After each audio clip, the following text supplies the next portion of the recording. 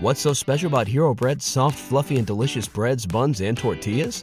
These ultra-low net-carb baked goods contain zero sugar, fewer calories, and more protein than the leading brands, and are high in fiber to support gut health. Shop now at Hero.co.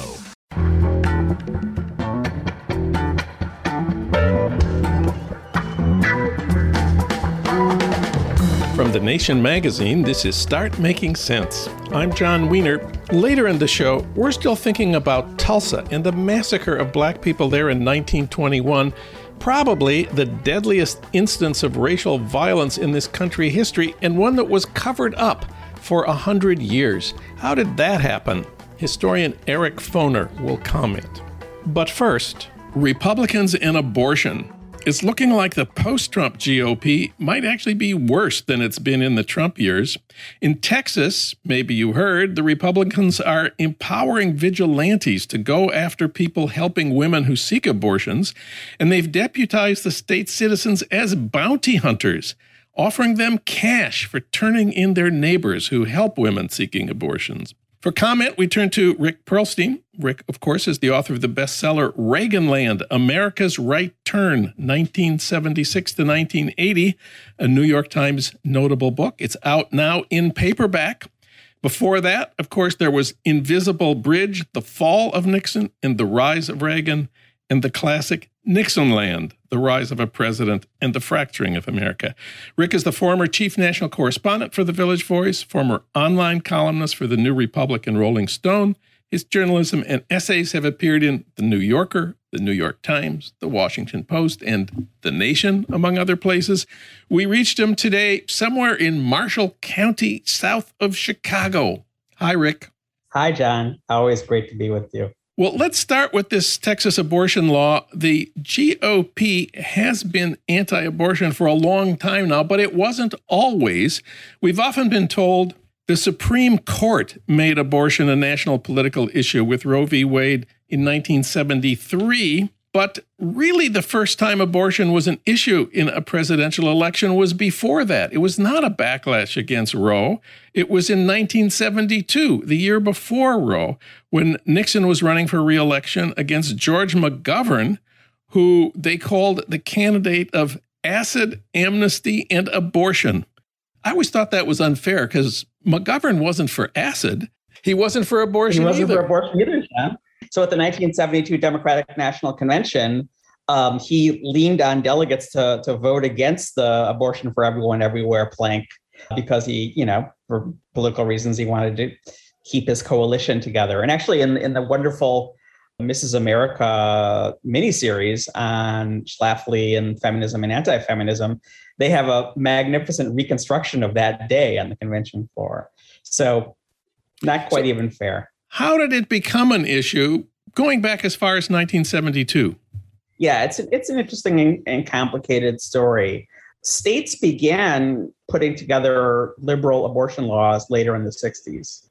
In fact, you may recall Ronald Reagan signed one of them. He claimed he was, tricked into it, and there was a loophole that he didn't quite understand. And but New York had a very liberal abortion law, so it was kind of entering the books as an issue going into the late 60s. And it was really a Catholic issue. The Catholic hierarchy despised abortion, right? They considered it running afoul of, God's will.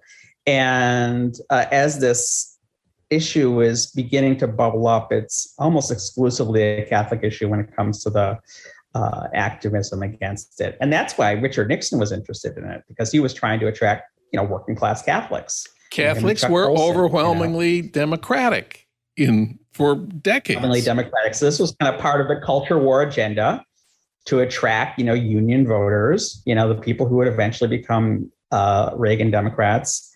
And then comes Roe versus Wade. And of course, the Catholic hierarchy is apoplectic, right?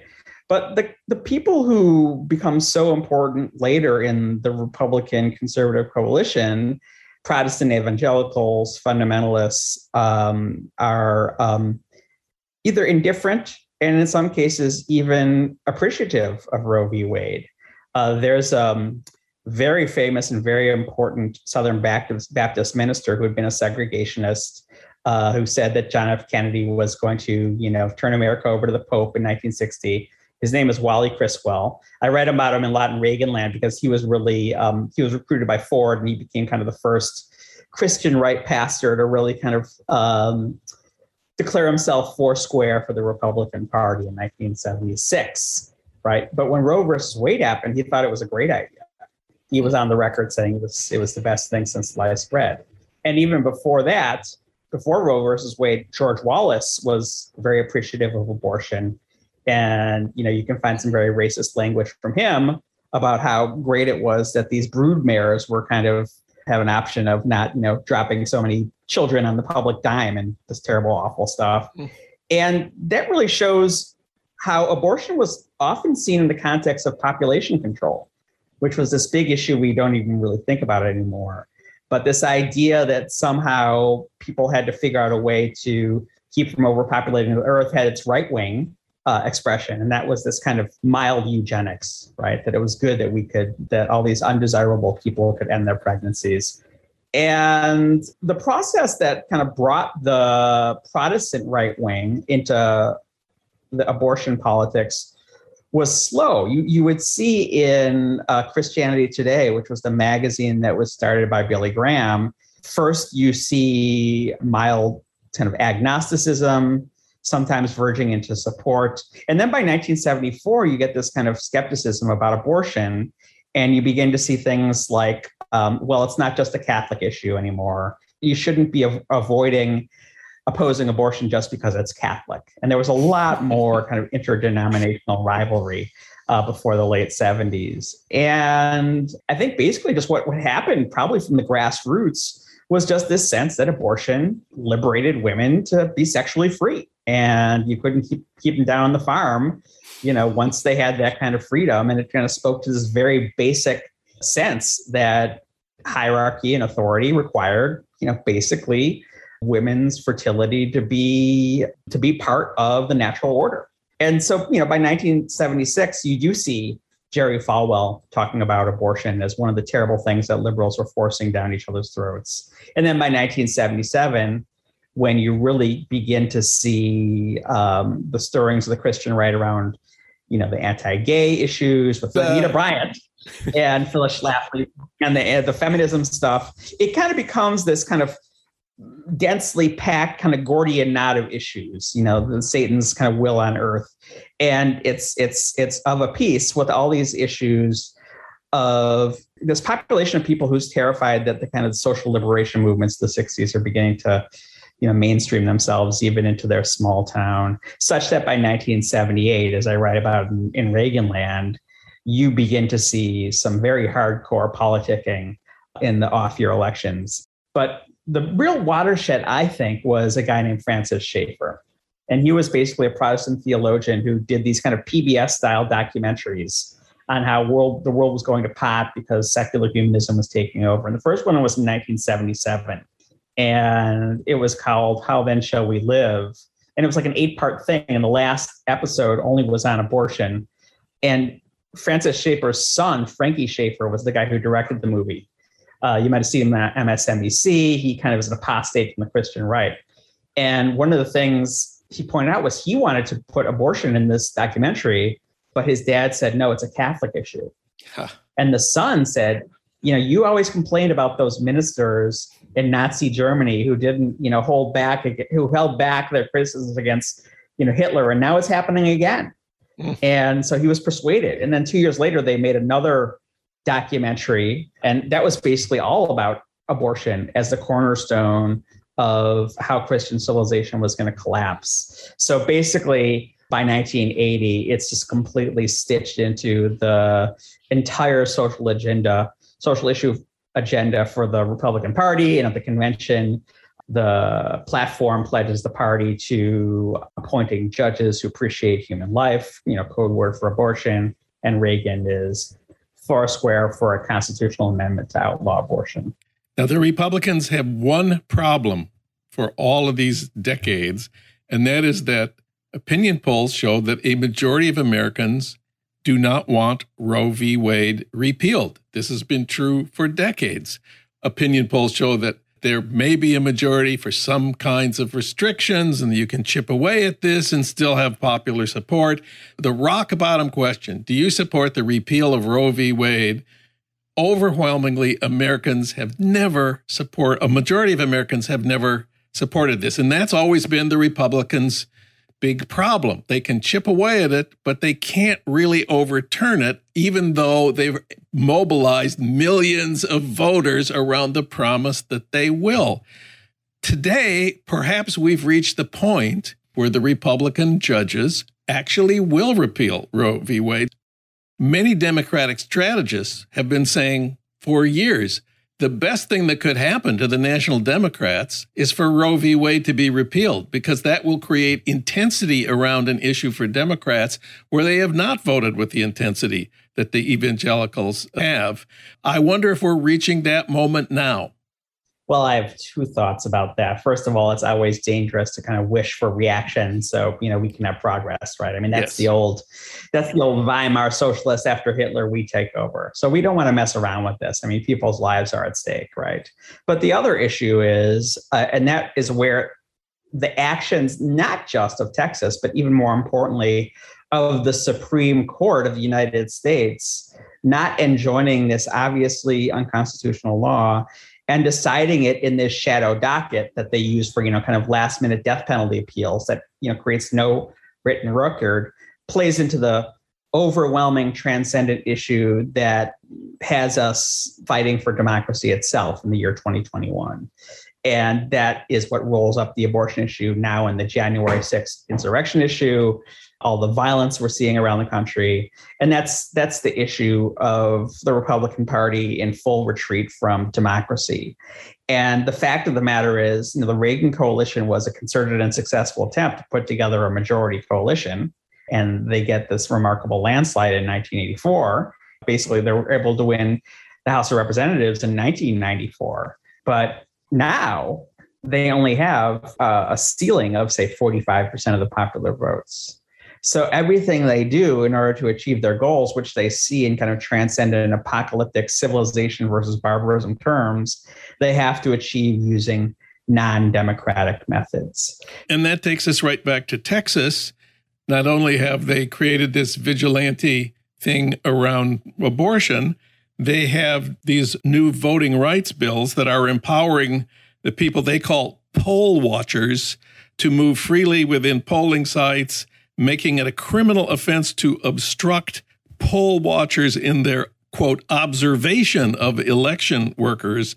This is another side of this anti-democratic authoritarian push that you are talking about. Yes, and of course, I've been tracing this one since, 1962. And, Operation Eagle Eye and, Operation Eagle Eye. What was that? That was where Justice Rehnquist got his start in Arizona politics? Well, not his start. He was already kind of had a nice head of steam and was a leader in the party by 1962 when he helped lead the efforts and personally participated in, doing just the kind of nominal poll watching, but actual poll intimidation. I wrote a big article about this in Talking Points Memo, and you can find it by Googling Talking Dogs. Rick Perlstein and Voting Dogs. Basically, this is a steady process that, really this is only the apotheosis of, But in 1962, it was a secret. It took historians like Rick Perlstein to uncover and publicize what Rehnquist had been doing in his young life. Now it is. It's one of those things that the Trump era turned a dog whistle into a train whistle. Now it's the official policy. The implicit policy that everyone in an urban area somehow is suspect as a voter is now, an explicit policy. And the idea that, when you see one of these kind of corn-fed middle Americans, look into a TV camera and say it's obvious that Biden didn't win, you can hear very similar expressions, all through the history of American reaction. And it really kind of comes down to the notion that, American cities run by minorities, run by Democrats are so corrupt that there really are these giant vote harvesting, operations. You see that all the time in 1960s rhetoric and 1970s rhetoric and 1980s rhetoric. And, that's why the Republican National Committee, had to reach a settlement, not to try to do all this stuff. 2016 was when that settlement in a case from New Jersey wasn't renewed. And was it the Burwell case? The Chief Justice John Roberts overturned the portion of the Voting Rights Act that required Southern states to check their voting laws with the Justice Department before they initiated them. So all these things kind of come together, and we have this attempt to basically force reactionary policies down the American people's throats, whether they have democratic sanction or not, through all sorts of, multivariate strategies. And this is just one of the many. And then you get into the whole business of how Federalist Society and Leonard Leo have run this this secret, money laundering operation to turn Supreme Court vacancies into right-wing democracy stealing opportunities. And this is really, in a lot of ways, all these different paths kind of leading to the destination, which are policy outcomes that turn America into this feudalist 19th century country. We didn't have feudalism in the 19th century, but... Okay.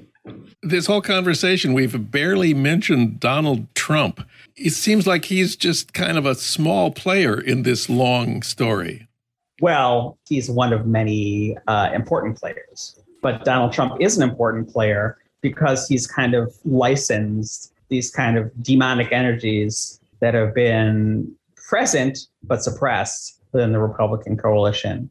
It's kind of open season. So you get a figure like, Lindsey Graham saying Donald Trump is a clown in 2016, and then by his own reelection in 2018 is talking like Donald Trump and saying black men are perfectly safe in South Carolina so long as they're not liberal. So what happened, Lindsey Graham, I think, you have these kind of fundamentally authoritarian reactionary minds realizing that Trump was an opportunity, that they don't have to censor themselves anymore. And they can achieve things through anti-democratic means that they can never achieve through democratic means. And it all feeds into the same logic. We'd always been able to kind of patch the dam against the raging of this sort of reactionary onslaught. And, Donald Trump, was the guy who breached the dam. And now we're dealing with these onrushing consequences. Rick Perlstein, his book, Reaganland, America's Right Turn, 1976 to 1980, is out now in paperback. Thank you, Rick. Let's do this again soon. Always a pleasure, John.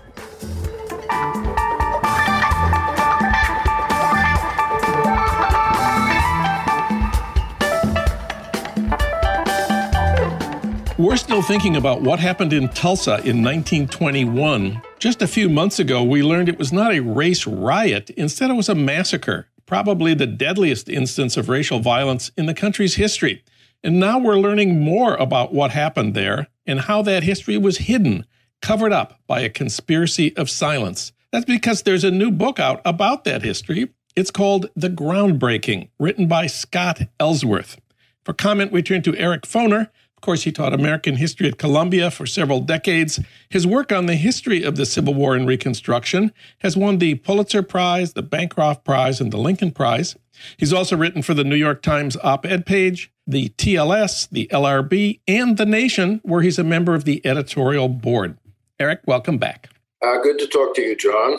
For starters here, remind us briefly about what happened in Tulsa in 1921. At the time, Tulsa was the oil capital of America. It had a flourishing black community centered around something they called Black Wall Street. How come Black Wall Street was in Tulsa? Well, Tulsa was a boom town because of the oil industry, as you mentioned. The population had grown dramatically in the 10 years before 1921, both white and black people moving into Tulsa. There were jobs, there was money, there were institutions. The black community there was kind of unique in that it was really almost self-sufficient. Greenwood, the African-American community or neighborhood, had all sorts of institutions. It had numerous shops. It had professional services, lawyers, doctors, etc. 2 newspapers. It had big hotels, restaurants, libraries, you name it, for black people. It was a segregated town. And partly because the downtown shops didn't want to serve Black people, they created their own community, which was controlled by African Americans. Most of the people living there were not affluent by any means, but nonetheless, there was a substantial middle class, and it was a thriving part of a boom city. And how many Black people were killed in Tulsa in that massacre? Nobody knows exactly how many people were killed. The best estimates today run between 100 and 300 people. One of the things I point out is, as you know, I reviewed this book in the current issue of the London Review of Books by Scott Ellsworth. And, he points out that they're searching for mass graves now in various parts of Tulsa, that many of the victims of that massacre were just buried in unknown places, and they're trying to reconstruct that. So the number who actually died is still to be determined. And do we know how many homes were destroyed or how many people lost their homes? Yeah, something like 1,500 buildings were destroyed by fire, by mob attack, looting. The population of Greenwood was around 10,000 at that time, and I think a majority of them found themselves homeless after this massive invasion of Greenwood by armed white supremacists who then ran amok and burned things down and shot people in the street, et cetera, et cetera. It devastated that community for a long, long time. And the big puzzle to lots of us is, why did this happen in Tulsa when nothing like it happened in Mississippi or Alabama or South Carolina? Why did it happen in Oklahoma, which had not been a slave state, which had not been part of the Confederacy? Oklahoma is a funny state in terms of its history. As you know, it was Indian territory. That's what it was called before it became a state in the Union in 1907. There was an indigenous native population. Thousands of Indians from the East Coast were moved there in the 1830s as part of the Trail of Tears. Later, Western Indians were moved there by the federal government. And a lot of Black people moved there too, particularly in this period when Jim Crow was being fastened upon the South. Oklahoma, for complicated reasons, there was land available in Oklahoma. A lot of it was Native American land, which the government was making available to white and sometimes Black settlers. So you had a situation where actually Black people were thriving in Tulsa.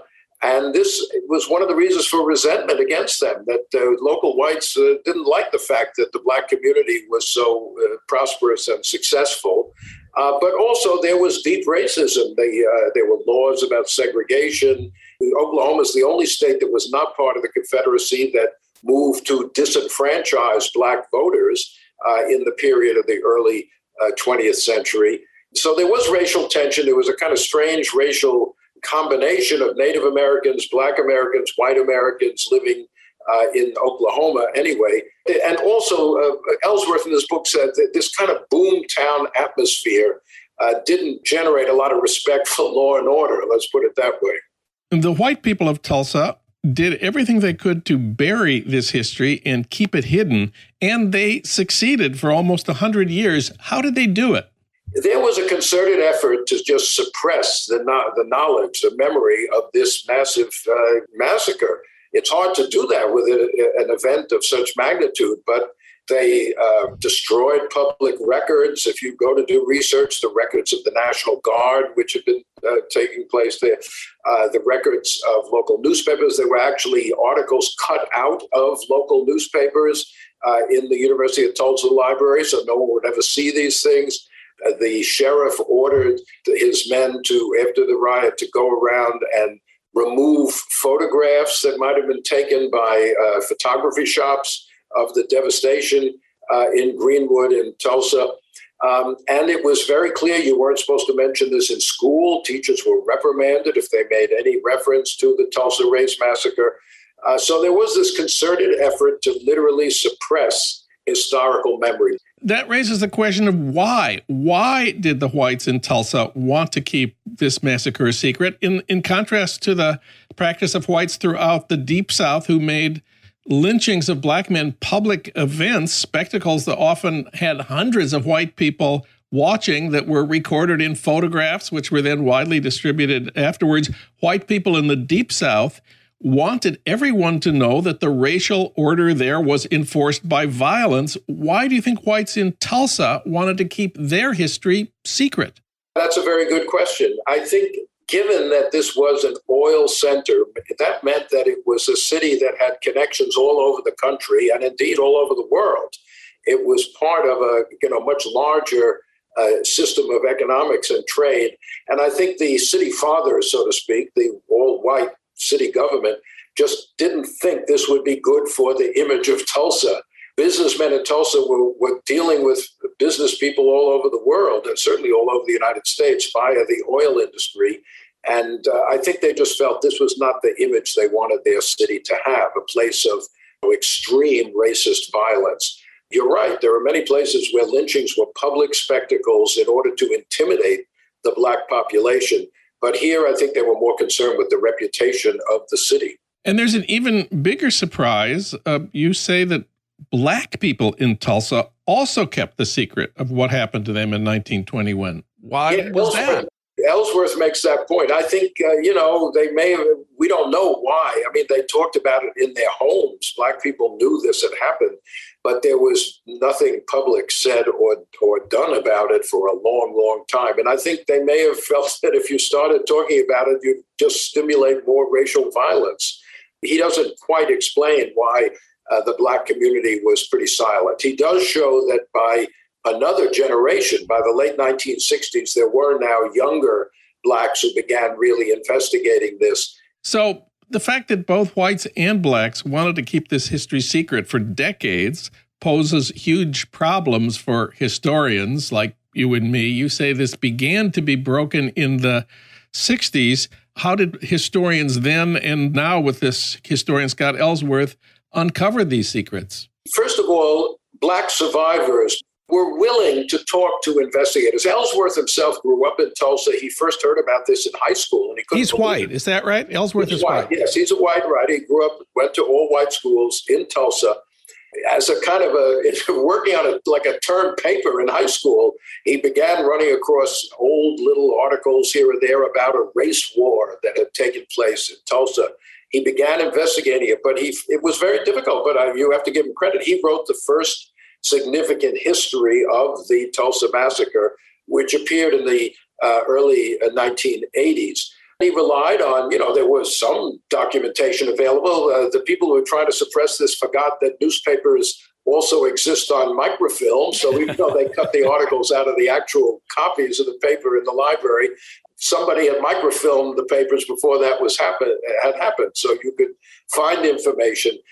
He gives credit to survivors. He gives credit to a Black woman who wrote a short pamphlet in the 1920s about what happened in Tulsa. So, it wasn't absolutely 100% suppressed, but within Tulsa, you were just not supposed to mention this at all.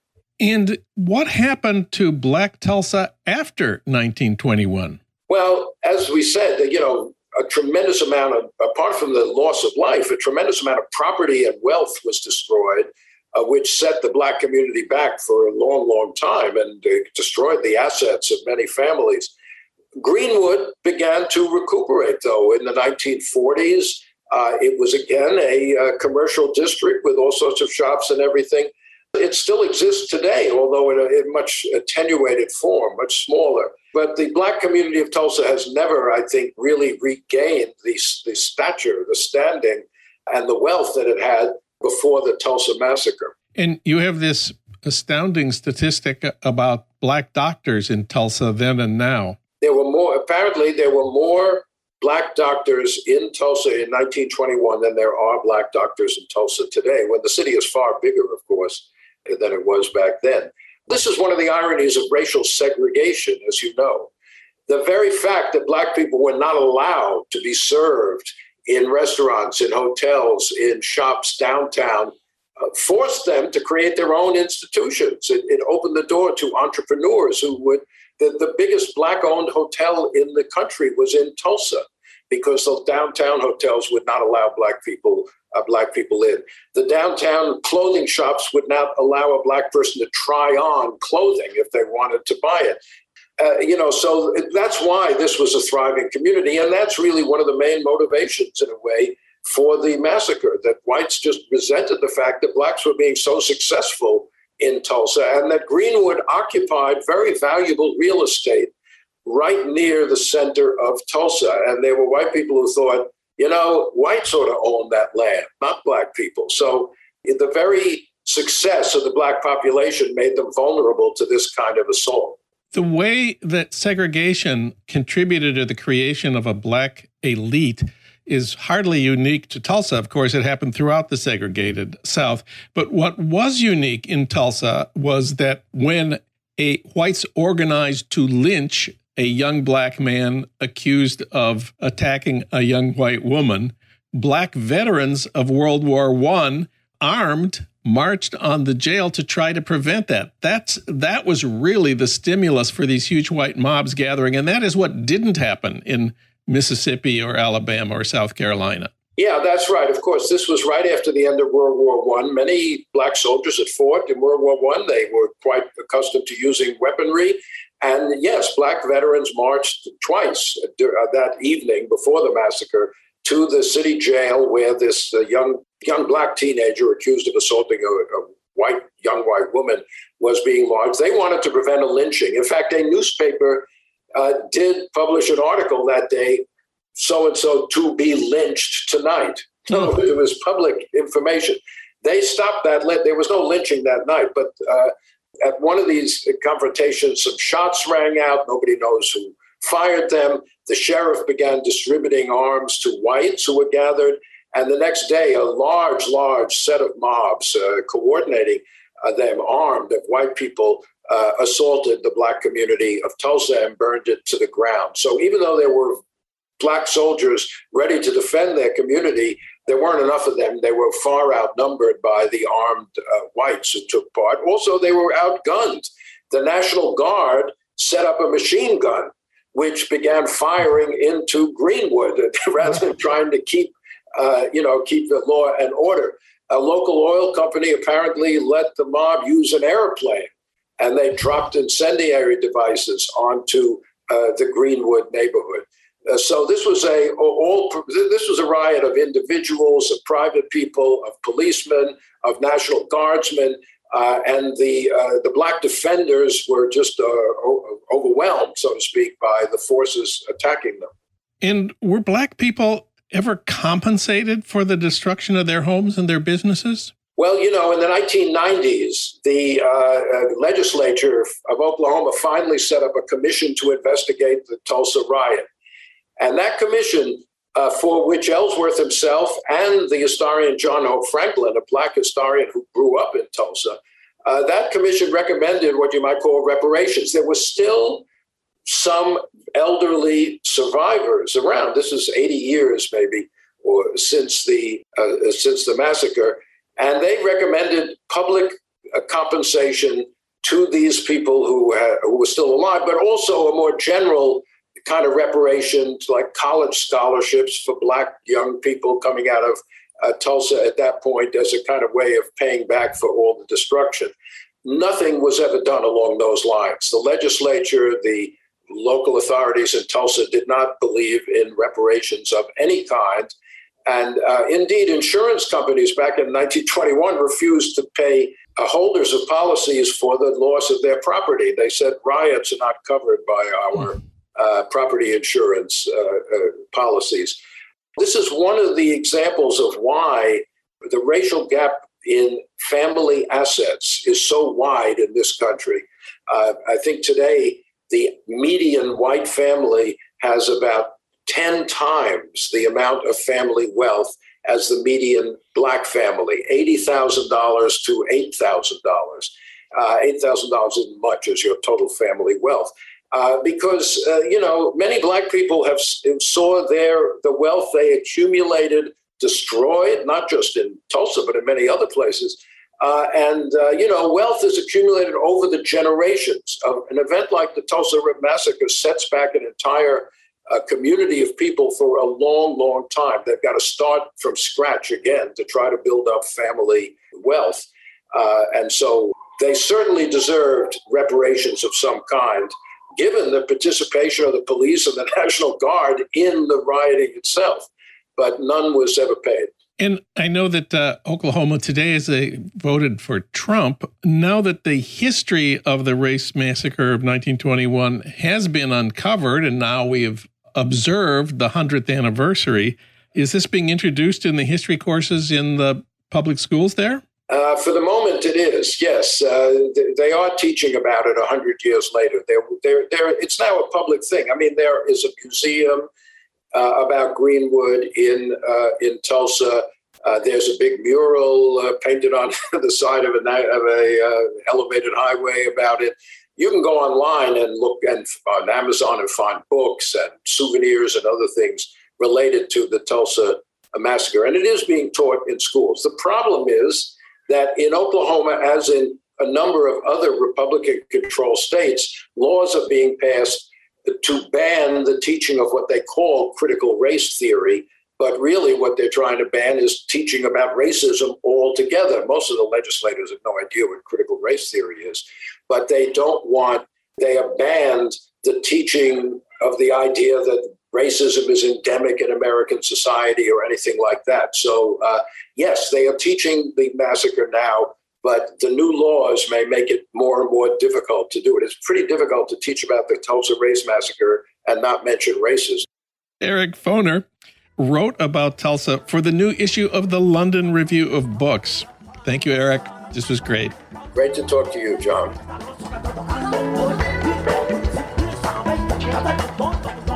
Start Making Sense, a podcast from The Nation magazine, is co-produced by the LA Review of Books and recorded in Los Angeles at our Blythe Avenue studios. Our audio engineer is William Broughton. Alan Minsky is our senior producer. Frank Reynolds is our executive producer. Annie Shields is The Nation's engagement editor. D.D. Guttenplan is editor of The Nation. Katrina vanden Heuvel is publisher and editorial director of The Nation. Our theme music is from Barcelona Afrobeat, licensed by Creative Commons. You can find out more about Start Making Sense at thenation.com. You can subscribe to Start Making Sense wherever you get your podcasts, at Apple Podcasts, Spotify, Stitcher, or Pocket Casts. I'm John Wiener. Tune in to Start Making Sense next week for more political talk without the boring parts.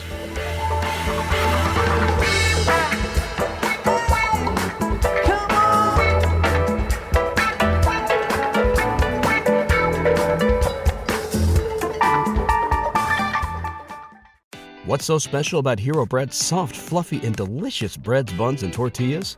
Hero Bread serves up 0 to 1 grams of net carbs, 5 to 11 grams of protein, and high fiber in every delicious serving. Made with natural ingredients, Hero Bread supports gut health, promotes weight management, and helps maintain blood sugar. Hero also drops other limited edition ultra-low net carb goodies like rich, flaky croissants and buttery brioche slider rolls. Head to hero.co to shop today.